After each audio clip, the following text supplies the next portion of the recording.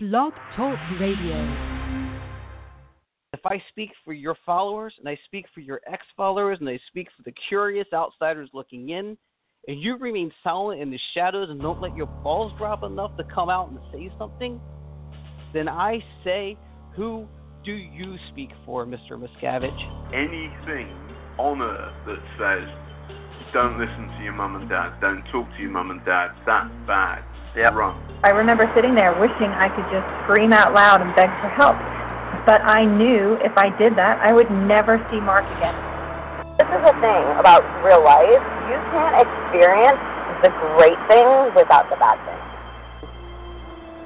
I felt like it would probably be better off if we didn't exist. And, came up with a plan on how to end it. He talks about a 7-year-old child. Mm-hmm. Even if he's referring to actually an adult, so let's say we change that to an adult. Okay, the woman shudders because the man kissed her even passionately. The fact is that he shudders. To do a big apology to me and give me my kids back. I'm still shocked by the evil. Yes, even to this day. When I see a video of a former friend or family member, I'm like, this is pure evil at work.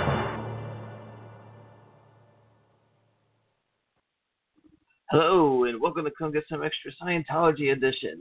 Today, a more positive episode. So there's a lot I could talk about, but I'll keep it positive because I want this to be a fully positive show today. I think I'm taking next week off. We'll see. But right now, let's go ahead and jump right into this conversation with the very, very chipper Elizabeth Gale. I think you'll like her. Here she is. We're doing something very different. I'm very excited to have this guest today because we're going to talk about some positive things. It's a happy podcast. This individual is Elizabeth Gale. Thank you for coming on the show, Elizabeth. Hi, thanks for having me. All right. So I remember months after you appeared on Scientology in the Aftermath, I asked you to come on the podcast, and you declined. But it wasn't like, I don't want to do your show. It was, I don't want to talk about that negative stuff right now. I'm working on making my life better. And so after seeing some recent posting of yours, I'm real excited for you that you're in a better place today. And we thought it would be a good idea, if I'm not wrong, that we talk about life after Scientology and how there is one and there's positivity we found. Yeah, definitely. And specifically, there's some real positive things that can come directly from choosing to leave Scientology or speak about it.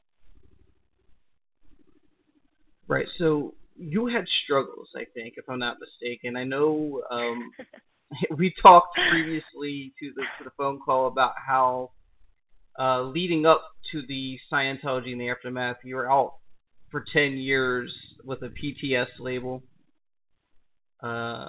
And you were able to live okay that way, but you were under the whole don't speak out thing. Yeah, I wouldn't go so far as to say it was okay. It was, I was living with, on our family land with not with my parents, but on the same property as my parents, and, they're Scientologists. I was working for my stepdad, doing web design, and he's a Scientologist, and, a lot of his big clients are Narconon and other prominent Scientologists. So, it was very apparent that I would directly lose my ability to make money and have a home if I chose to speak out.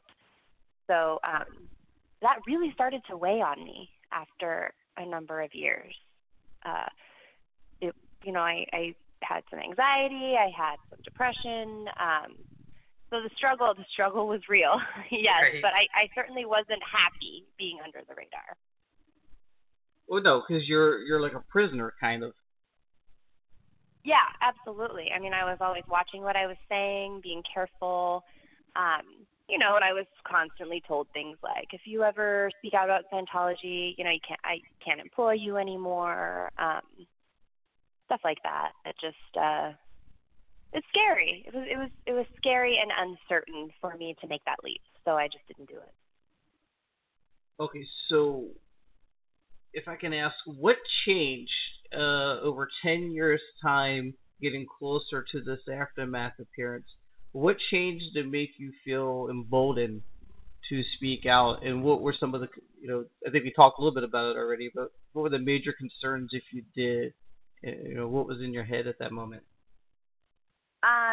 The two things that really pushed me forward that I just couldn't keep quiet anymore, three things. One was I have a kid, and he was starting to be around 8 years old, and at that time, and I was terrified that he would get coerced somehow into believing Scientology was the only answer for mankind. And he's a good kid, he wants to help people, and I saw that trap. And so that was one of my first concerns, because it wasn't just me anymore. Now it was my kid.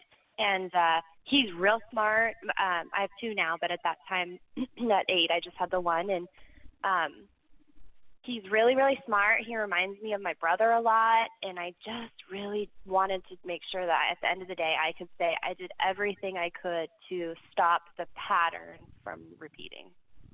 You could see it coming, yeah.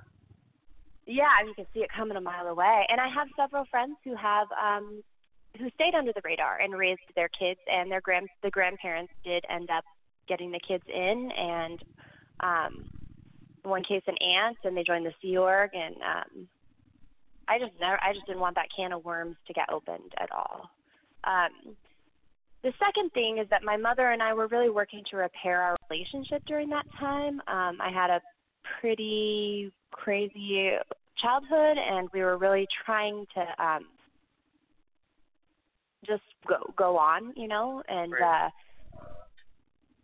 It became essentially my stepdad was very unhappy with our me and my boyfriend.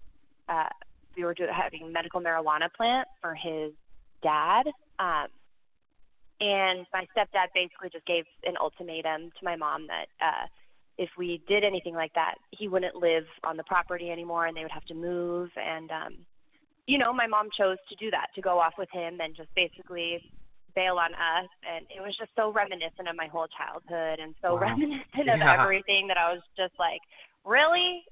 I'm in my 30s and I'm still getting wounded by this constant. So, and not to mention, I felt for her, because I had become a problem. I had become PTS, and she wanted to. She's OT8. My stepdad's OT5. They wanted to be on their bridge. My stepdad had some heart issues. He straight up told me, "I'm going to Flag. If I don't go to Flag, I'm going to die. Don't screw this up for me." Okay. And that really spoke to me. I was like, fine, go, cut ties, and just go do what you have to do. That expression, if you love something, set it free.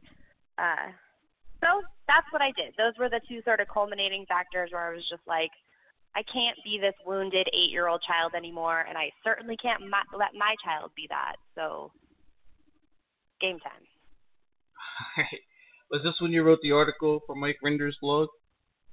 Yeah, that was when I did that. And I just kind of tried. The thing is I had been brought sort of inadvertently through different times of my life to be used as a positive thing for Scientology. When I was little, it was how great you raise kids. When I graduated high school early, it was, all due to study tech.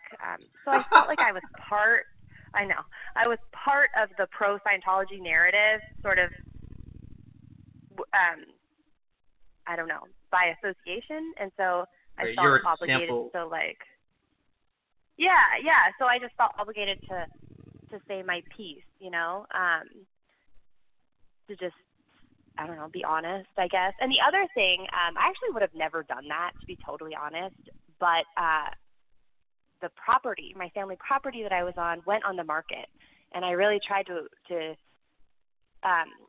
keep that from happening and all this stuff. But it was a sale started coming through, and so by the time I did the interview in last June, the property was essentially, going. It was inevitably gone.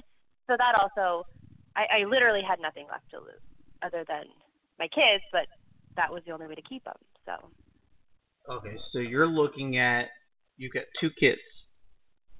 You got now I this have property you essentially spent a lot of your life on.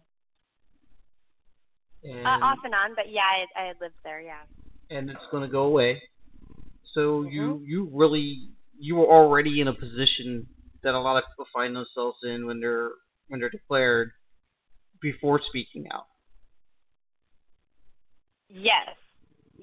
I mean, it was this very weird psychological gray zone, and it was, slowly people stopped talking to me, my family stopped talking to me, the ranch was being sold. It was like these little things. So when it finally came to, I was honestly very grateful for the opportunity to tell my story, especially on such a big platform, sure. on a show that I had already watched season 1, so I was really familiar with, the format, and I felt like they did their best to make their guests look positive, look credible, and so it all really just fell into place. It was a really weird thing, and the property sold August 15th, I want to say, of 2017, and that episode aired at the end of that month, so 2 weeks later. So it was this really weird timing, and I felt, I don't know how to explain it other than that's what I felt like I was really supposed to be doing. Just felt right. And I knew it would change my life, and doing that, speaking out, especially on, such a large, to such a big audience, I knew it was going to be a big deal, but I really didn't know how much it was going to affect my future in positive ways, not just negative ways. Right. Well, I mean, they don't pay you, so you got no money from A&E, no money from Leo or Mike. You told your story, and you knew what you're in for, but correct. You didn't know where you're going tomorrow. Yeah, I mean, we knew we had a month when they came. After that, we had a month to find a place and to get out, and it was a real challenge. I think a lot of people can understand. It's one thing when you're facing like big changes in your life and you have to kind of figure out new goals, but it gets really hard to do that when you're grieving or you're sort of traumatized and my head was just sort of ringing for over a year. It was, I didn't know what I was doing. I didn't know what I wanted to do. It was really challenging. So it kind of came full circle that I was able to tell my story, and people listened. There's something so human about just feeling heard that was very therapeutic. Yeah, I've always felt like, especially people who aren't directly affected by it, that it's kind of a thing that people hear in the background as noise and move on with their lives. And right. That's why it's good that this has been put on such a public forum, and now so many more people can be aware that were previously maybe a little bit willfully ignorant to it, and now people have become concerned and they want to do things. Right. And that I think that's such a testament to like the people who came before me, I mean, the Paulette Coopers and the, Mike Rinder, the people who really were harassed and you can't forget that. No, and I know I got off easy simply because of those people being able to already spotlight that behavior and creating a PR problem for the church, which really was a cushion. So I did feel a sense of obligation in that regard, too. Like, what are all these people working so hard for and risking their neck, and I'm just sitting here being a coward? And I don't mean to say other people under the radar are cowardly, but we all have that moment where we can say something or not say something, and we say, oh, I'll say it later. But my time just came. Do you feel like staying silent represents complicity to an extent, especially once you realize what it is? I do. I really do. And I understand. So I mean, I understand as well as anybody could as to why people make that choice. I have several, friends and associates now who are in that position, and I risk that very much because I understand when you've got traumas and fears and these real life circumstances, it can take years to really line everything up so that you can, say what you want to say. But I know we'll all be happier when we're honest, when we're allowed to be honest with ourselves and each other and the truth. So, of course, I wish that for anybody under the radar, for sure. I do think there's some people who are like Leah. If you remember Leah's story, she stayed for a long time, not because she felt like she had to. She thought she could fix it. Right. And there's a lot of people who do that. That's interesting. Yeah, that's interesting too. And maybe if there's enough people that come together and are able to communicate. The problem is it's such a censored topic when you're in that bubble. I don't know. It's going to take some real coordination, and people are going to have to be honest to each other. I don't think it's fixable. I think it's just, I'm just referring to the mindset. I really don't think it's fixable, but that's my opinion. I agree. I agree for sure, but I do think that it could be better than it is. Yeah. I think so. I think it's noble for somebody who. Okay, here's the other thing is I try to be really understanding of the phases of thought. I know how many times I changed my mind about different things, about different tenets that I learned or different spiritual beliefs. I changed my mind a million times on stuff as I was decompressing and I was starting to learn more outside Scientology. So I tend to be pretty forgiving. If people think they can stay in and fix it, it's like, give it a try, see how far that'll take you, but don't be and then don't be afraid to take the next step to do. After all, Scientologists are the most able and ethical people on the planet, so absolutely. They should have no problem. Absolutely. So in a way, I would suggest that you had a little bit of an advantage to a lot of people under the radar in the fact that you were already up against the wall. So you took that step of, what do I have to lose? So, yeah, I mean, you could call that an advantage or you could call it a disadvantage, but I was slowly setting myself up for that. I mean, I knew I wanted that. I mean, I honestly started going to counseling in secret for almost a year, literally sitting on this guy's, in this guy's office, wonderful counselor that I found, and just questioning, why do I even want to say anything? It was so instilled in me that there was something wrong with me that I even would want to say something bad about Scientology publicly. Like, your family couldn't know you were seeing a counselor. Of course not. Yeah, right. I mean, if my immediate family, did, but not the Scientology one. Gotcha. But I found, because my whole life, there's an expression, good roads, fair weather. You just acknowledge the positive. So all these other, non-Scientology family, my dad's side of the family, my father was the only Scientologist. And it's so funny because they never talked bad about Scientology to me because they knew that, for one, it wouldn't do anything and it would be upsetting and maybe I wouldn't be allowed to see them anymore, especially as a child. But now that I was able to be honest and talk to them, our relationships are better.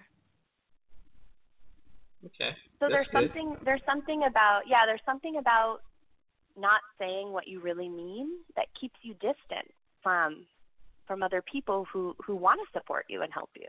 Well, it's not real. It's not tangible. It's made up. It's fake. Yeah, and so many relationships, for me anyway, within Scientology, especially while I was under the radar, were like that. And it's like, why am I even calling this person a friend when I have to, smile and nod that they just spent their child's college fund on their bridge, or when I want to scream at them and be like, why would you do that? And I think that's what a real friend would do. Maybe not scream, but a real friend would say, hey, are you sure you want to do this? when someone says that, are they saying it in a positive way? Like, oh, well, I figure it's going to pay off in the end. Yeah, that's hard. You don't want to be like a Debbie Downer. But I saw is that that's how they say it? so much. What? I'm sorry. Is that how they're saying it? That was kind of a question. Oh, I'm sorry. I don't know how other people are saying it, but I mean, I was really raised to believe that you would get more able. So if you only have $10,000 now, you don't hold on to that. You don't hoard it for a rainy day. You spend it, and you expect to get back triple. But that doesn't really always happen. Or ever. Yeah. Okay, so what were the positive things? What did you gain? What were you able to do because of your appearance on the Aftermath? How did you recover from facing impending homelessness? Okay, this is a crazy story. Excuse me. Okay, so I don't know if you remember, but when we left the ranch, basically everything had fallen apart. I didn't have a job. We didn't really have a home. We couldn't really afford much. We didn't really have a rental history. I mean, we were basically, and these are not to the fault of Scientology, Had I been in a better state of mind, perhaps I could have prepared better. But we were living in a trailer on a property, sort of just allowed to be there until we sort of figured things out. And at one point I was feeling pretty bad about my situation, and I actually started a fundraiser to try and help. It was sort of a lofty goal, but get enough money together to kind of get us into a place, because all of my goals and the kids' dad's goals were pretty much farming and agriculture related, which is impossible to do without space. So I put up this fundraiser, and I ended up getting about $5,000, which was that was sort of the start. And it wasn't just the money, it was just this crazy experience that there were people who were willing to help me, that blew my mind, Strangers. I was so sure I would fail. I was so sure that everything I had heard, if you leave Scientology, you're a bad person, everything's going to go to crap, you're never going to recover. And I felt that way.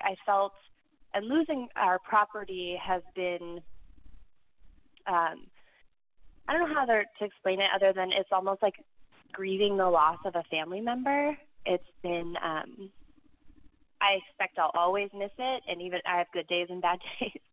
Right.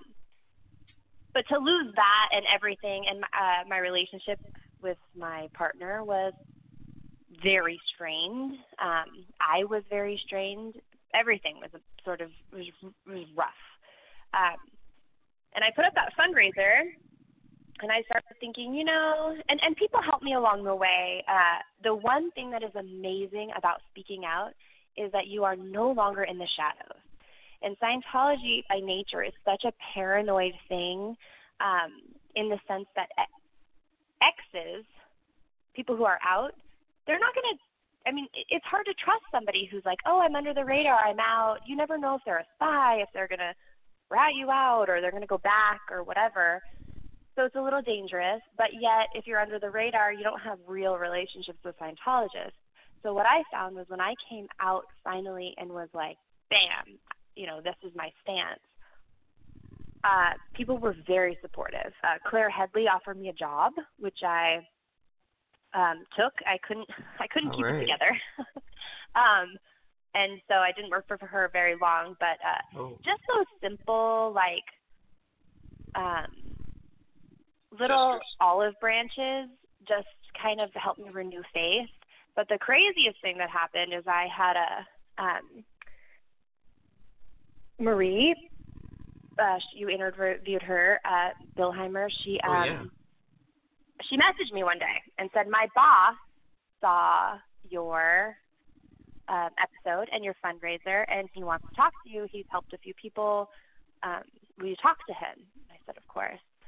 and I talked to him, and he's an ex-Scientologist, and he basically was like, what do we need to do to get you into a house?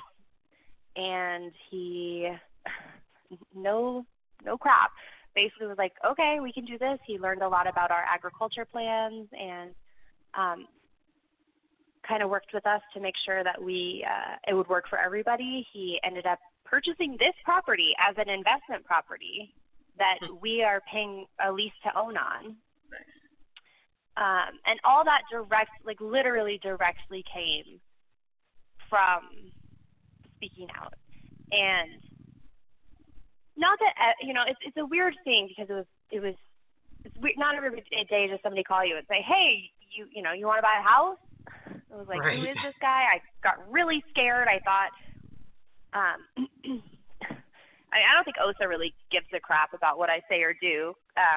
But I definitely wondered, because if you wanted to break me at that point, you would buy me a house and then take it away. And I probably would never recover at that point. So I'll give him any ideas now. Well, yeah. I'm much, I don't know, things are different. But, and he also offered me some sort of mentorship because there's some aspects of Scientology philosophy, that were plagiarized, that kind of are almost like law of attraction, the positivity, the power of intention, in Scientology they'll call it tone 40 or postulates. And it really managed to turn my energy around. And I really just tried to practice gratitude, and I felt like more and more things were happening the more honest I was being, and it hooked me up with a whole set of people. I now have a network of people who were raised like me that I can call, and they can call me, at any point, and you don't have to explain a bunch of stuff. You don't have to word clear somebody. You can just say what's going on. You can talk about things. You couldn't even do that, right? You couldn't even just talk because it will lead to a knowledge report, right? Yeah, and if you're trying to explain to somebody a problem you're having, or just a little thing, I missed my mom today, right? I woke up and it's my mom's birthday and I'm super sad. Oh, I'm sorry. Well, it's not today. It actually just happened, but that happened. But the fact that I had a network of people that I could just say that to, and I didn't have to say the whole thing. Oh, I was raised in Scientology, and now we're disconnected, and blah blah blah blah. It's so valuable to have that network of people who already understand. So that combined with just a few people having faith in me, I just didn't. I don't know. I was just ready to try and make something better for myself and my kids, and I find it gets better every day because I now get calls from under the radars, or I get, and I hear them sounding just like I sounded 10 years ago, and I can honestly tell them it will get better. And I couldn't say that before. And the fact that I can now and be really mean that is worth more to anything. That's awesome. More than anything to me. That's awesome. And you don't have to be a guest on Scientology in the Aftermath for it to get better. No, and see, that is the beautiful thing. Now, not because of me, but because of all the people and the Aftermath crew and Leah and the people who came before, all you have to really do is step out from under the radar. And that is almost the hardest thing.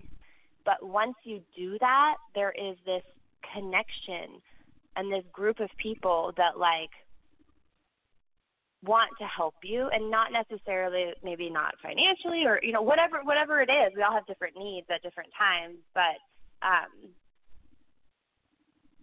felt so alone when I was under the radar, because I felt like a fraud. I felt like I was two people living two different lives. And now that I have been brave enough to just live who I am now, and say what I've said and do what I've done, I think people see me as more genuine, and so my relationships are more genuine with people. I don't know how to explain it. It's a really good place to be. I'll tell you, I think I befriended you on Facebook right after the show you did, and I never knew you real well, but everything I saw looked genuine to me. So. Well, that's what I've been really, trying to focus on. There's like for the past, year or so, I had a major identity crisis. After that. Not only did I feel like I'd sort of ratted out my mom, I felt like I don't know. And then the ranch, so much of my life was involved with the ranch. I had a little hobby blog that was all about living out there and being out there. And like I said, my relationship was seeming like it was going to fall apart. And I was just like, who am I? If I'm not a Scientologist, if I'm not a farmer, if I'm not, who am I? And I didn't really know. I'm still figuring out, like we all are. But the one thing I wanted to be was genuine and stop saying things I didn't mean, holding my tongue for the protection of, a cult. And that said, there was actually a lot that I didn't tell the aftermath. There's a lot more nasty crap that happened that I wasn't willing to share, and maybe I will be one day, but that was a genuine choice. I was able to make that choice not out of fear, but out of my own heart. I think just speaking out at all is the kind of bold move that defines your character already to an extent. And I think we all anyone who interacted with you kind of knows who you are. Well, I hope so, and that's the thing that I hope to help others. I mean, I'd love to have more than just emotional support to offer at this point, but I'm still rebuilding. You got your own thing. And I'm so glad. What? You got your own life to put together, I do, and I'm doing it, but I'm doing it with this goal also that to ultimately help others as much as I can one day, because I mean, people came out of the woodwork for me, and I don't feel like it's me, like I was some, special case. It's just that I went out and sought it. There's a woman who worked for my parents who left the church, who I asked Mike to see if anybody knew my parents. I was really trying to piece together a little bit more of my family history by communicating with people who knew my family who were out now. And one person who knew my parents was just there for me. She just, every time I messaged her on Facebook, if I was freaking out, pretty soon I got a response. And it was always just amazing to just have somebody to listen and to be there that you don't have to explain everything to. And I try and be that for other people, and I think that is one of the most valuable things that you can possibly get from speaking out is a tribe. You lose so much when you leave Scientology because it's like you lose all these people. You can lose your job, you can lose your home, you lose. It feels like you're losing. And then it's hard to know what you'll gain because you've never been in that situation. But people who speak out and who I think are brave enough to be genuine, and it's not just genuine with everybody in Scientology was terrible or these are the bad things that happened to me, but genuine with your process of trying to rebuild your life, genuine with your process of struggle. I think there's a lot of people who want to help. That's almost our way of healing. So I don't know. I guess I would just hope that people know that if you do choose at some point to get out from under the radar, there's a tribe. There's a tribe of people waiting for you on the other side that you may not know about.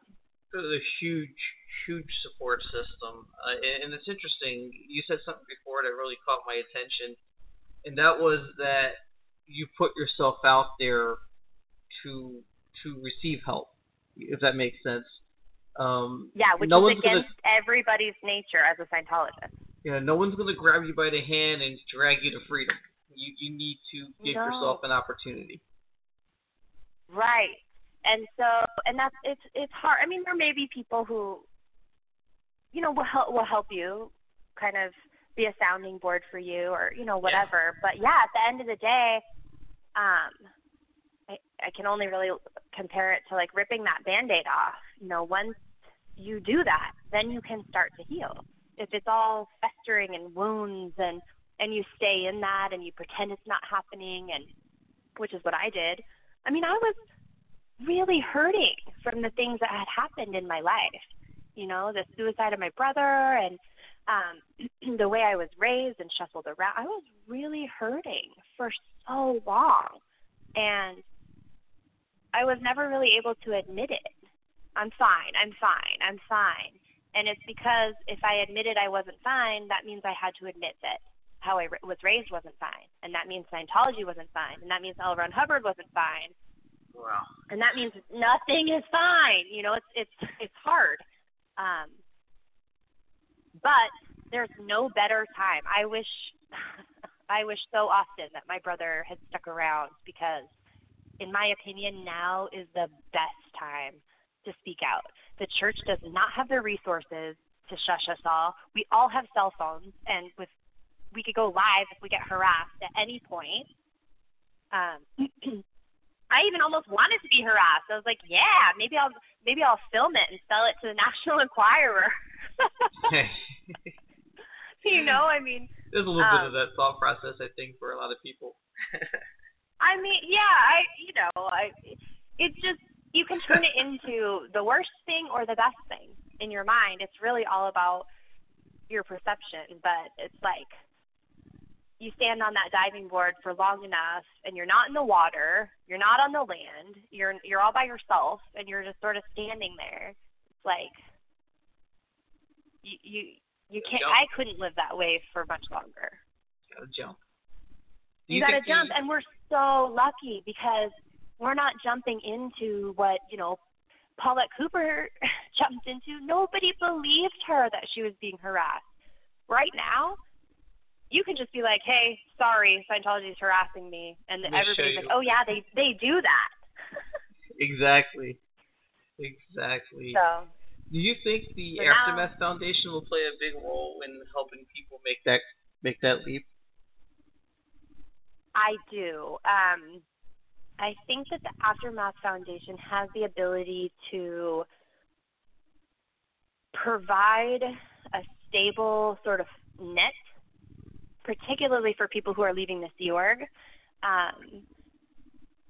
Because, I mean, that like the littlest olive branch, depending on what somebody needs at that time, a place to stay for a couple months or a few $100s to feed them and their kid, I mean, that can literally save somebody's life. There's a lot of people. Okay, I don't want to put words in anybody's mouth or generalize, but from my experience, thoughts of suicide are predominant in people who are leaving Scientology or being harassed by Scientologists or the OSA. Maybe I have a particular soft spot because of my brother. It amazes me how much a little help can not just restore a person's, food, but like their heart, and feel like things might be okay. So if the Aftermath can provide that on case-by-case basis to people, then yeah, it could make a huge difference. And in reality, if enough people leave the Sea Org, they're not going to be able to function. So that could be a really good thing. The church won't be able to function, just to be clear. Right. The moral of the story is you were facing terrible uncertainty. You were dealing with a identity crisis because of everything happening at once. And who knew where you were going to be the next day, but you found, by coming forward, by allowing yourself to receive the help, that help was there. And now, I believe, if I'm not mistaken, to a great extent, I think makes you so full of joy now, is you're self-sufficient. Yeah, I mean, for the most part, for the most part, I am. And, I still go to counseling. I still, like I said, it's my mom's birthday a little bit ago. I still need help. I still need help. I still need support. But I'm self-sufficient enough in the sense that I know I need that, and therefore I can get that for myself. And I would have never been able to do that if I was still under the radar, because I was really, it's like crippling. It's so crippling. You're talking from yeah. kind of like a psychology standpoint, psychologically. Yes, psychologically. My counselor kind of explained it or soundboarded it back to me that, I was feeling fractured as a person because I had this cognitive dissonance within me where I felt like I had to do a certain thing, but I knew it was wrong, but I couldn't do something else. And it's Lawrence Wright got it so right when he said it's a prison of belief. But you need help. We are human beings, and this is a freaking crazy religion with or if you want to call it that, cult, group, business, with a huge amount of power over thought. And particularly for people my age, in their 30s or even younger, their 20s, who are now second and third generation Scientologists coming out of that, it's terrifying because you're told and you believe that the outside world is so bad and scary and you'll fail. And that's what I was going on. But after speaking out and asking for help, these little, I don't want to call them little, in the big picture they're little, but for me they're a big deal. The fact that Claire Headley, I'm going to call out Claire Headley today, I guess, she didn't even know me. And I said, I don't know how I'm going to feed my kid this month. And even just thinking about it now, like that feeling, that fear. And she said, well, can you do this? And I said, yes. She said, well, we'll try it out. And she saved my hide because even though I didn't last with her because my mind was pretty fried at that point and I needed to learn a lot and I just couldn't at that point.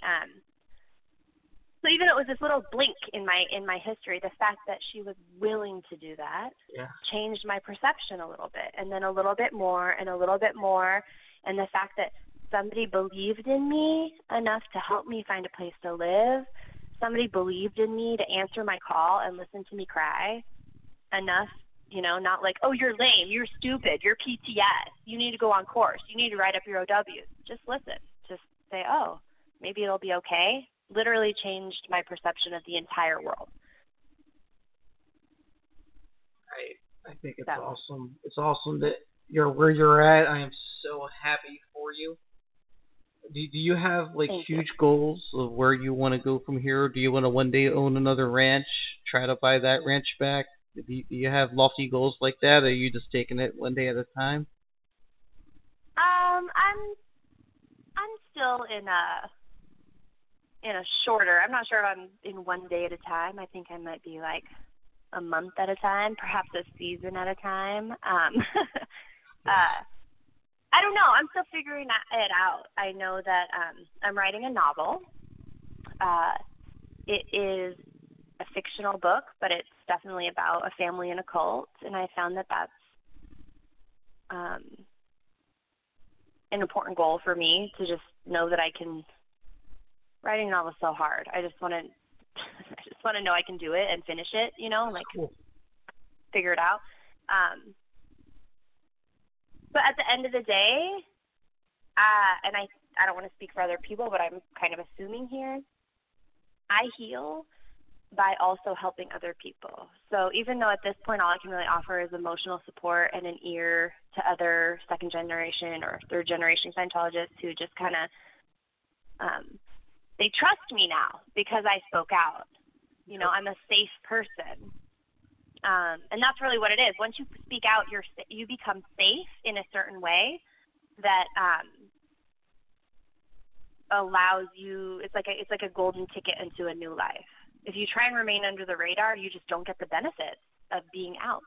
Isn't it like the most amazing feeling to know that you're able to do that?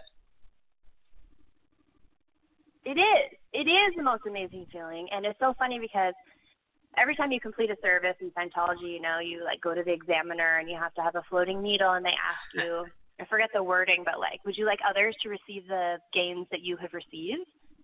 And of course, you have to say yes, because if you say no, you'll get crammed. But in this case, yes, I so very want other people to experience this, because you're going to crash, most likely. If you lose your parents, it hurts. If you lose your job or friends, it can cause problems in your life for sure, and you'd have to expect that.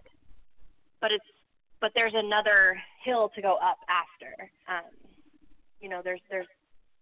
There's what, light at the end of the tunnel, all those cliche things to say that probably sound like I'm full of crap, but I'm dead serious that once you take that leap, all these doors open in the fact that you have a tribe and you have people who understand what you've been through.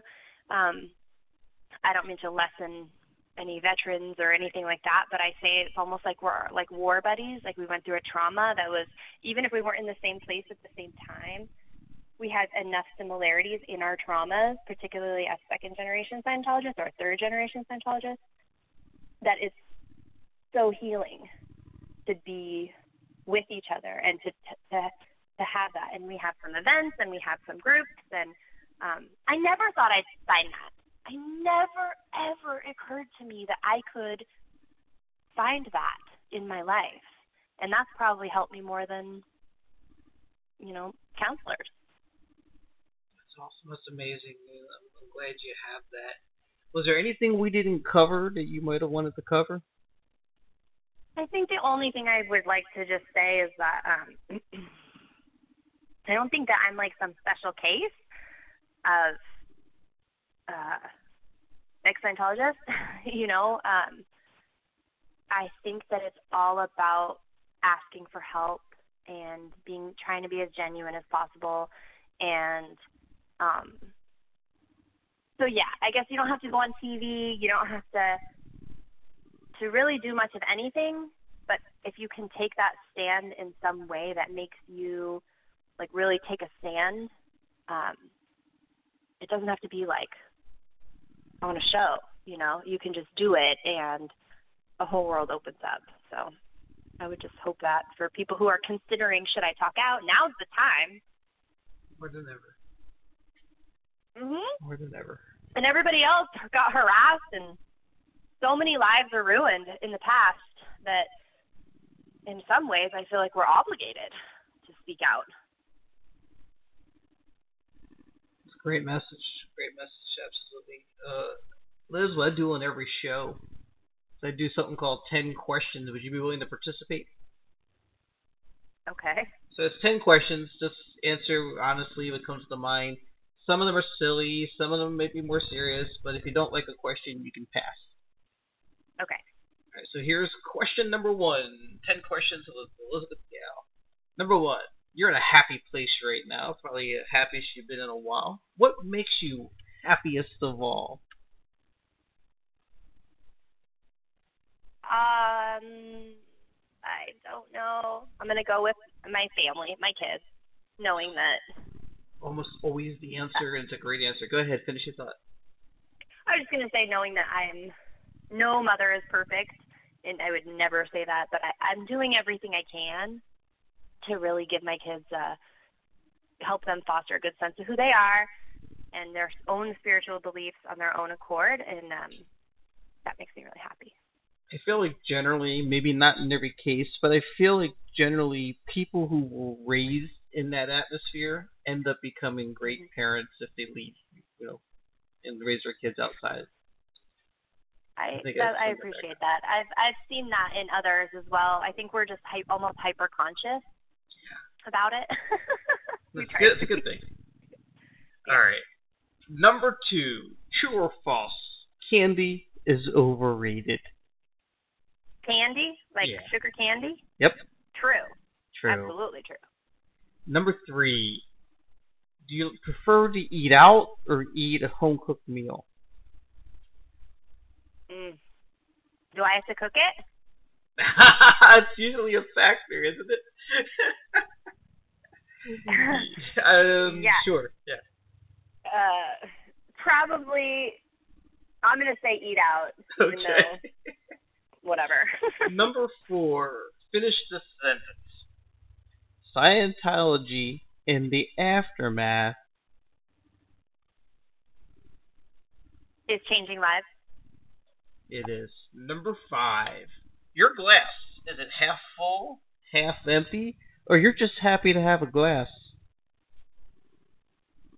Oh, ask me every half an hour, and I honestly may have a different answer, but I'm working on consistently feeling happy to have a glass.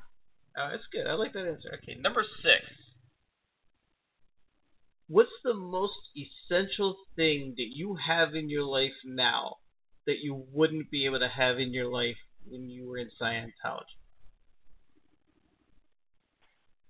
The ability to say what I mean, I guess. Yeah, we kind of covered it too in the discussion. Number 7. True or false? Gnomes are creepy little bastards. False. You like gnomes? Well, I mean, I don't know that I like them, but I don't know why they get a rep of being creepy little bastards. Some people find it. Tell me, you're gonna have to, after this, you're gonna have to give me one example of a gnome being a creepy bastard.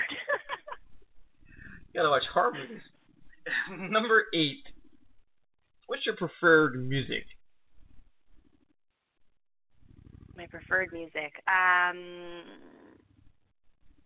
Dance. Female singer dance music. Okay, I'll go with that. Number 9. Finish this sentence. Therapy / and or counseling is Not what I thought it was. in a good way. In a very good way. Yes. It's Good. not what I thought I was told. I guess it's not what it's. Whatever. I think you understand what I was meaning. Absolutely. I think the audience does too. Okay. Last but not least, number 10. In your path to speaking out and breaking away from Scientology completely, what was the best advice that you ever received? There may be others that could benefit from it. So what's the best advice you've received until today?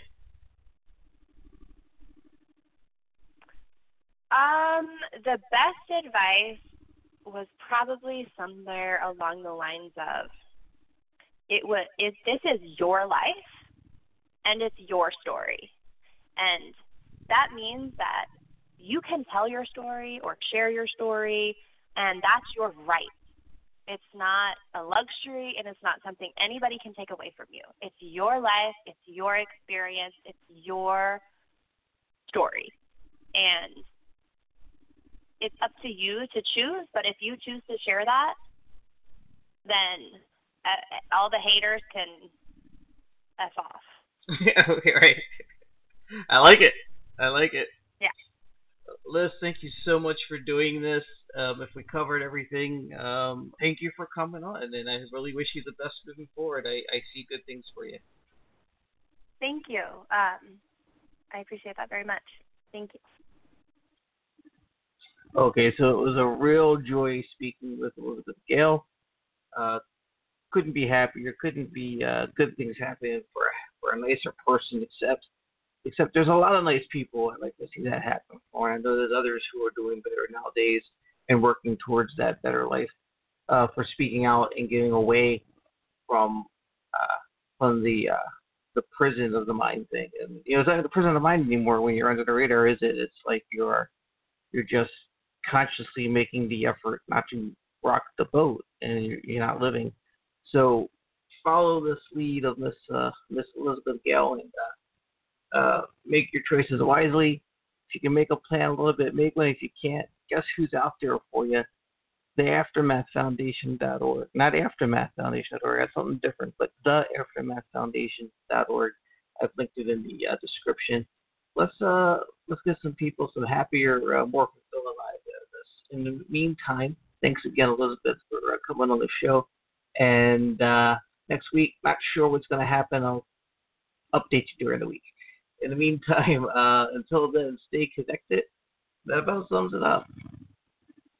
If I speak for your followers, and I speak for your ex-followers, and I speak for the curious outsiders looking in, and you remain silent in the shadows and don't let your balls drop enough to come out and say something, then I say, who do you speak for, Mr. Miscavige? Anything on earth that says, don't listen to your mum and dad, don't talk to your mum and dad, that's bad.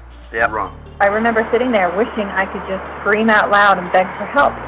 But I knew if I did that, I would never see Mark again. This is the thing about real life. You can't experience the great things without the bad things. I felt like it would probably be better off if we didn't exist. And, came up with a plan on how to end it. He talks about a 7-year-old child. Mm-hmm. Even if he's referring to actually an adult, so let's say we change that to an adult. Okay, the woman shudders because the man kids her even passionately. The fact is that he shudders. To do a big apology to me and give me my kids back. I'm still shocked by the evil. Yes, even to this day.